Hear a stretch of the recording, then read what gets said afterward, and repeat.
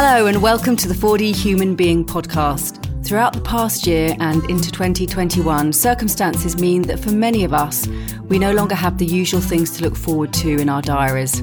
Whether that's a birthday celebration, a day out, or a well-deserved holiday. As myself and Philippa wander through the woods, we wander through our thoughts on how we can adjust our thinking about what we look forward to.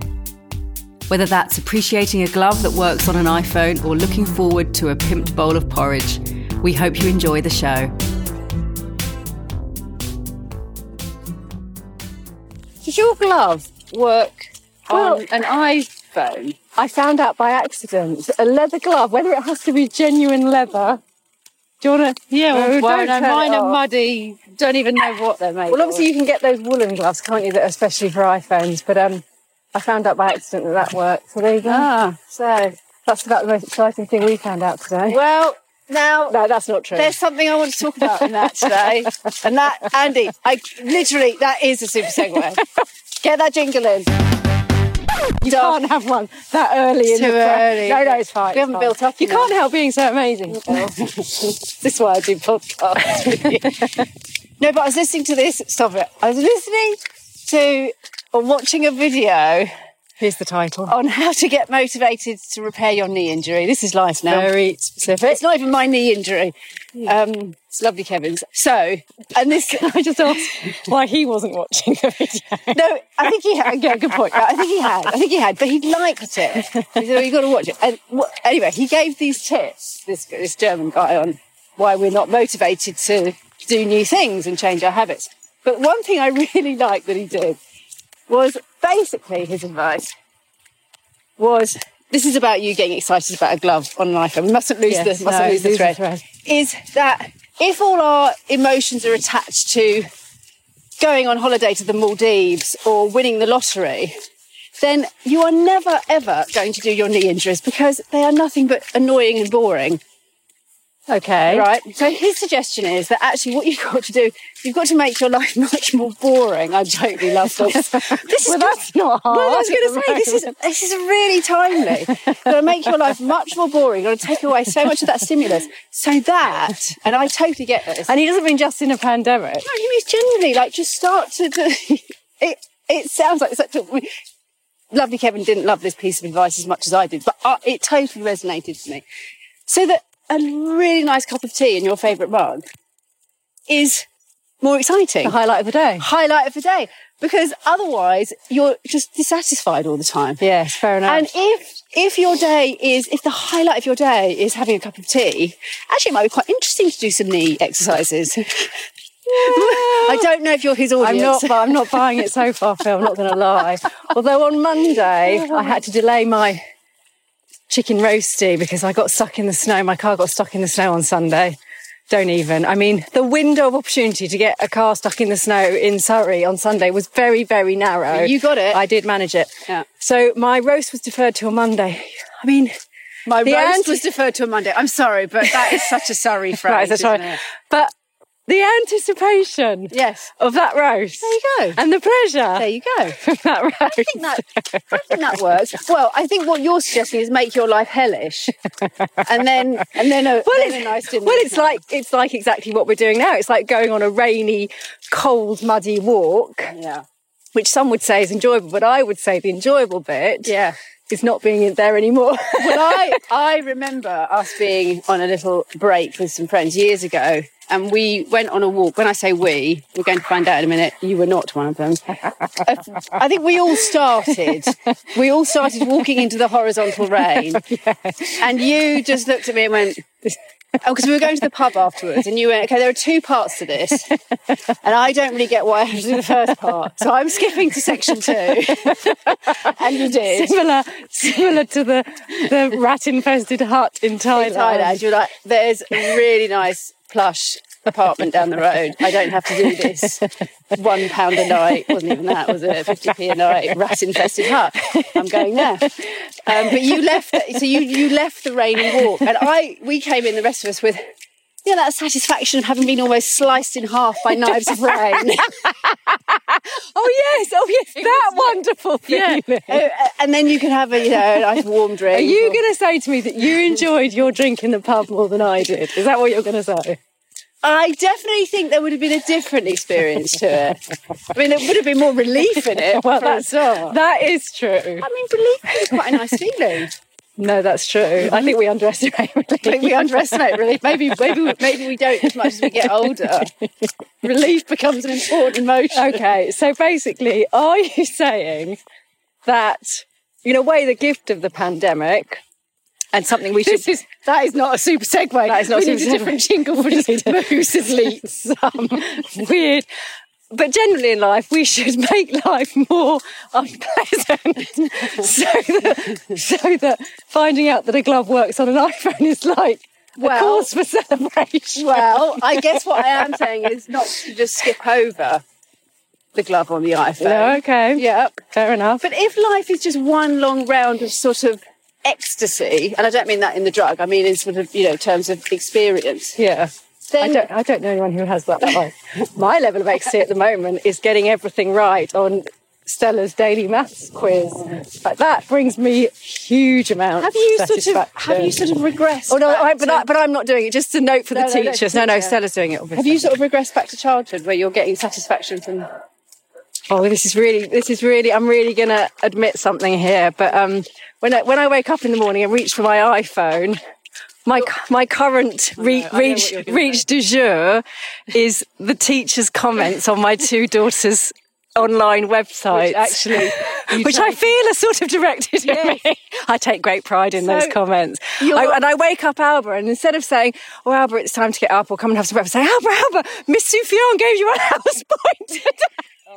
She couldn't be less interested. It's like your dream, though. It's like you're back at house points. So I suppose I do quite enjoy that every morning. Well, look, no, that is a really good example, though, of the slog. She just looks at me and says, "Can I have a bagel?" I'm sure she does. House point. But that's a really good example, though, of the slog of homeschooling. What you're really enjoying? Yeah, absolutely. I mean, it's not easy to find the joy, but I like a house point. I don't agree with that. No. I do feel, I mean, the other day, that English homework you did with Stella, I mean, that brought me great joy. So what are you finding in the small things? Well, what am I finding? I think what we started talking about was the idea of looking forward to something. Yes. And I guess that's what got us talking about this, of what happens if you're always talking in the future. How are those gloves working out? No, I think it's only the right hand leather. Maybe the left hand is fake leather. Maybe they sort of double down on their money. I think it's temperature. Maybe I've got anyway. I don't think it's that leather. I think I've just taken that little last bit of joy away from you, Kev. It's like a dementor. Yeah, the idea of looking forward to everything. Like, when that happens, I will be. And I don't feel that as much. And is that to do with age? People say when there's less of your life ahead of you, sort of thing. Or is that to do with the pandemic? Or have I become just more wise? Well, it could be a combination. I do think, and we've spoken before about Zimbardo's theory of, where we live in terms of time. Do we live in the past, the present, or the future? And I think, I definitely lived in where my diary was taking me, whether that was work trips or holidays or school terms or whatever. And of course, that's all just dissipated now. So if you're somebody who lives in the future and likes to sort of plan and look forward to, yeah, that's very challenging. Tough, yeah. But maybe we do need something to look forward to. I don't know, do we? Can we wake up every day and just have the day?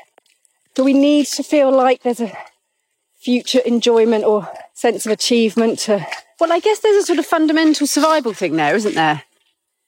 At the relatively complex level of species that we are, if we are just living in the moment, it's a bit like, oh, yeah, that car came. There's an element of our survival requiring a bit of planning. Yeah, so maybe going back to what you said about, was it Tim Ferriss that you mentioned in terms of the deferrers, he calls them. So let me just explain that. So his book is called The 4-Hour Week. I think it's been out for a while, and I think a lot of people hear it and think he says the 4-day week, but it really is the 4-hour week. Yes.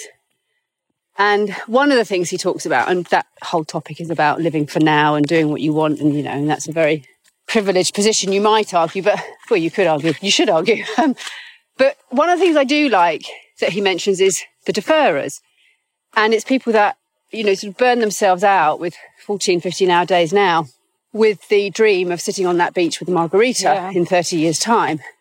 And yes, and his argument is that actually you're never really living in the now. You're deferring to some fantasy future, a little bit like the idea of a pension pot or investment, that everything is about what happens in the future. It's all delayed gratification.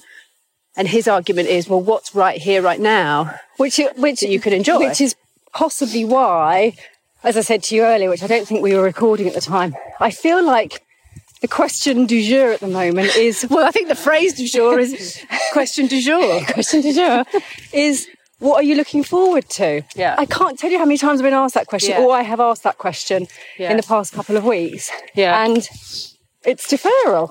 I think we started asking... I think at the beginning of everything, we started asking, what do you really miss? Yes. And now we're asking... What are you looking forward to? What are you looking forward to? Which suggests we're over the halfway point based on that. Otherwise, we'd still be looking back. Yes, but both are temporal questions. Both are, we started asking about the past and now we're asking about the future. Although, to be fair, we have run out of things to say to the question, what's going on for you at the moment? No, Pen, can I just say that for me is the question du jour, just to get your... for me, that's the golden nugget. That is my takeaway for today. Because... We need a golden nugget. Yeah, golden jingle. Nugget jingle, Andy.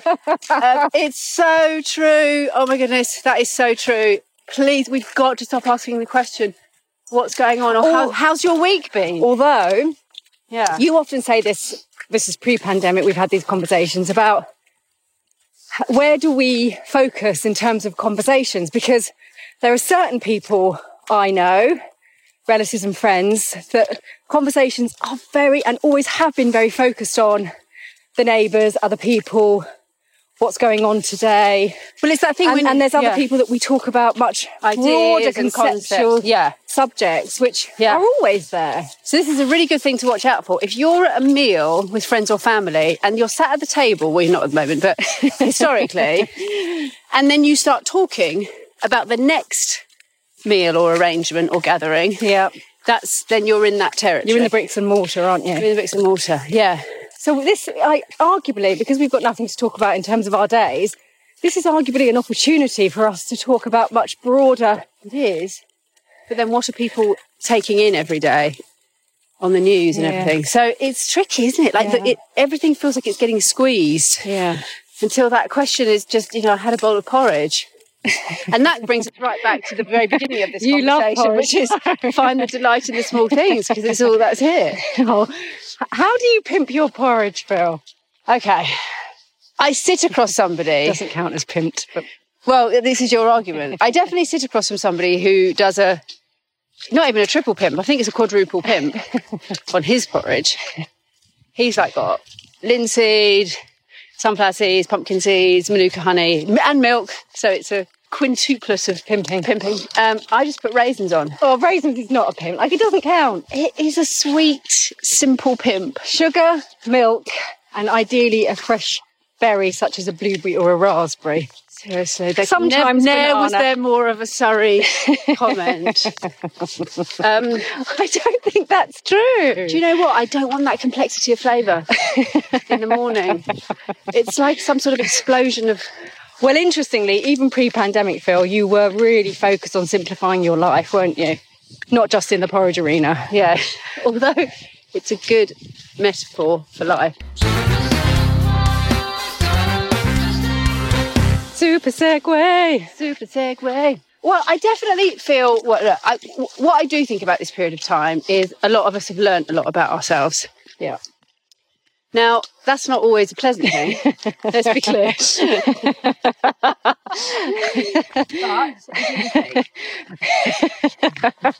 Well, in fact, somebody did ask me the other day, how sane are you?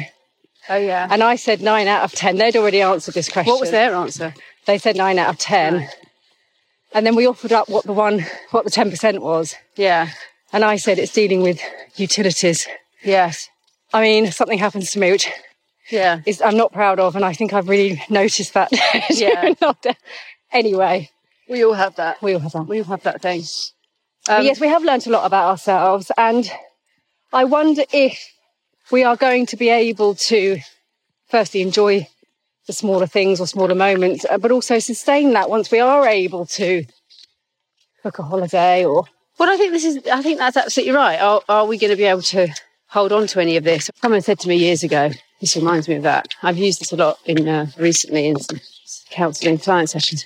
Not this exact story, obviously, but around silence and being able to sit in silence, and which I have done with Dad, our father, recently. And, he's had much appreciation from it. And I've talked to a couple of clients about it, and it reminds me of years ago. Somebody said to me at a party, they were looking at somebody, and it was a sort of loads of actors and everyone having a rah-rah time. And there was somebody being particularly loud and entertaining. It wasn't me. And yes, and he said, it was those moments where people say something in your life and it's sort of quite banal, and yet it has this massive, it sticks, massive impact on you, and they have no idea. And he said, he looked at this woman, and he said, woman, and he said, I'm always really fascinated by how much talking, noise, volume somebody makes, and how much attention they need to draw to each other. I'm always fascinated by what must be going on inside for that to be necessary. And of course, I just went, okay, I need to think about that. I really need to think about that. But actually, small dog syndrome. But actually, I feel like, seriously, shush, that this period of time, I wonder how she or, many of us might have felt faced with that relative quiet. Whereas now, the simplicity and the quiet, just raisins on my porridge and sit in silence. Yeah, but a lot of us find that quite challenging, I think. Yeah, absolutely. It comes back to relationship with self, really, doesn't it? Yeah, well, I guess, first we're not very used to it. And then you are left with the control or controlling of your cognitive thought processes. Well, it's dominating the silence. Well, this is it. This is literally who are you having a night in with? Yeah. Who's in there? Yeah. That's right. Who are you having a night? Who's in there? I like that. Who's staying in with you tonight if you're on your own?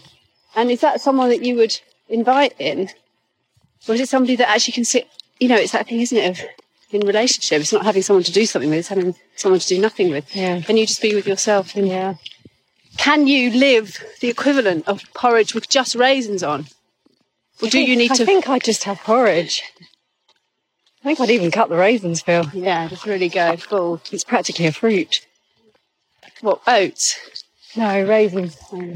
Yes, I'm going to really think about that. There's not a lot of silence in my house. I mean... There isn't a lot of silence. No, because either I'm working and talking to clients or you, or I'm doing homework with the girls, which involves noise, or the Roblox games are on, or the radio is on, or the TV is on. Yeah. It's not a lot of silence. Yeah. Well, talk about learn something. I've used this as a mind game before, often with people looking for purpose, or sometimes have people who say, I don't really know who I am, which is a really frightening existential place to be. Yeah. And I think it's probably more common than we know. And I think that's what a lot of the noise can sometimes be covering, if you like, or putting or keeping at bay. Yeah. But if you were... I don't know why I use a sort of open road in America, but one of those, the sort of massive roads where you feel like you're not going to see another human being for ever and ever. And if you found yourself, for whatever reason, we don't need the backstory in this particular scenario, if you found yourself at a bus stop, there is a bus stop, let's say there's no buses, but you're sitting on a bench. The plot thickens. The plot really thins here. And nothing's going on, like nothing's happening, no one's coming. What would you start doing? Yeah. Or you could do it on a prison cell. Or if there was another person there sometimes, what would you start talking about? In my fantasy world, I would start doing sit-ups and press-ups and become this very buff person. Yeah, that you could then be a survival kind of, almost like out of...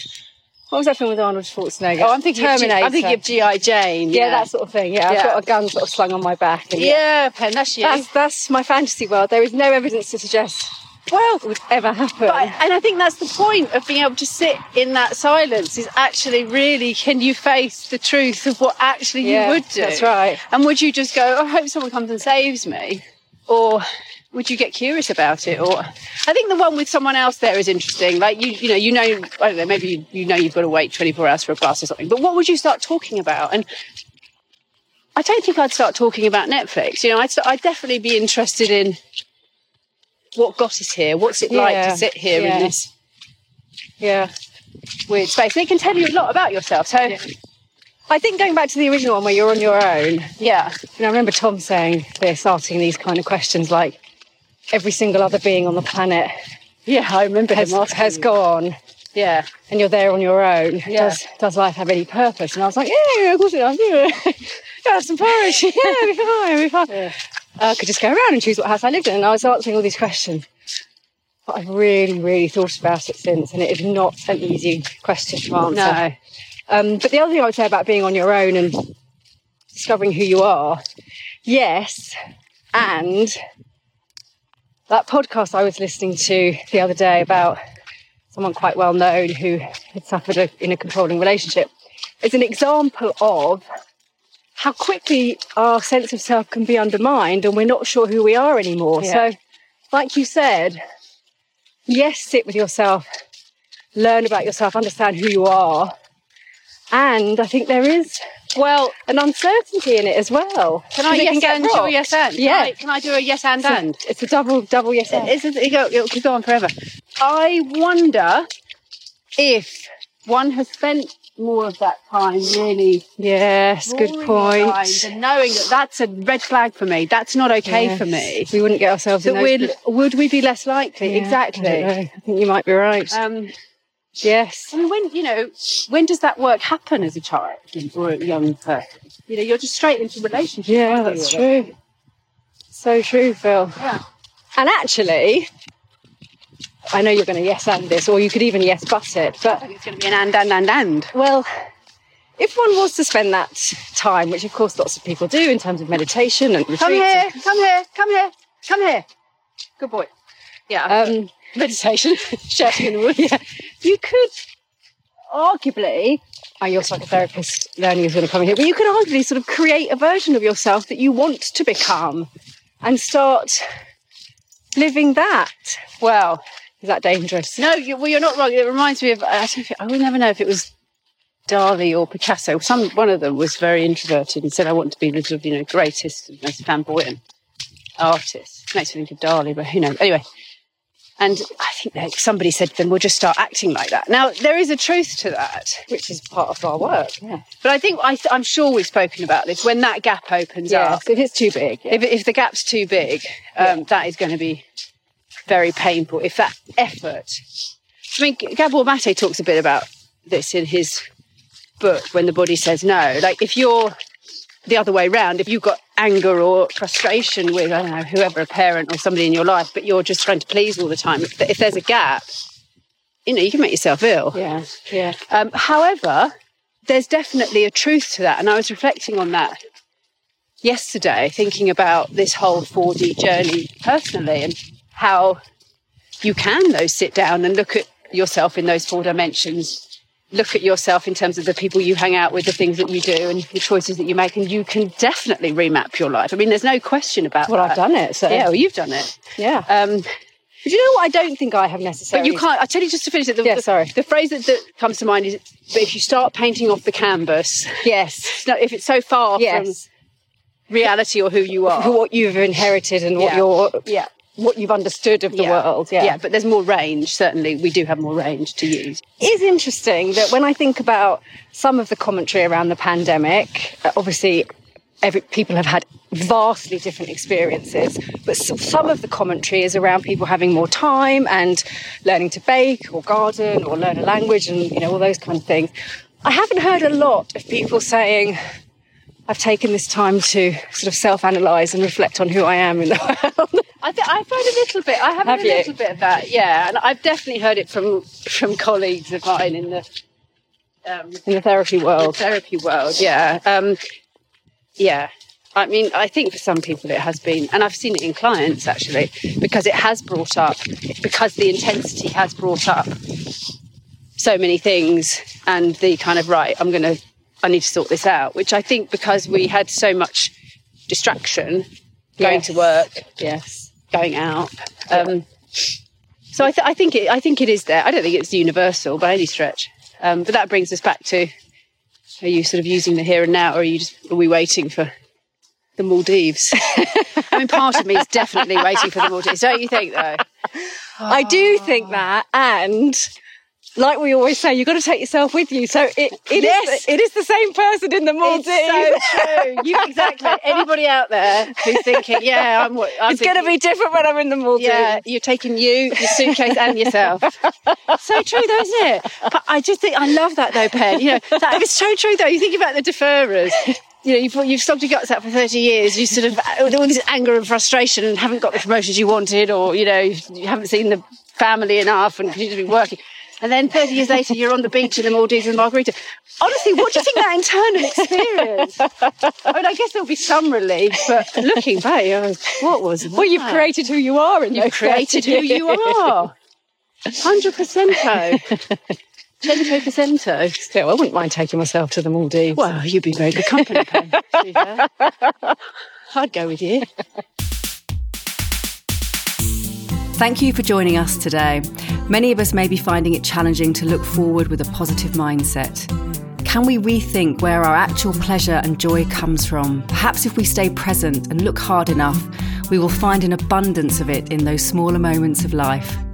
We will be back soon with another episode, which we hope will be something to look forward to. In the meantime, please check out 4dhumanbeing.com for more articles, resources and podcasts. And remember, are you happening to the world, or is the world happening to you?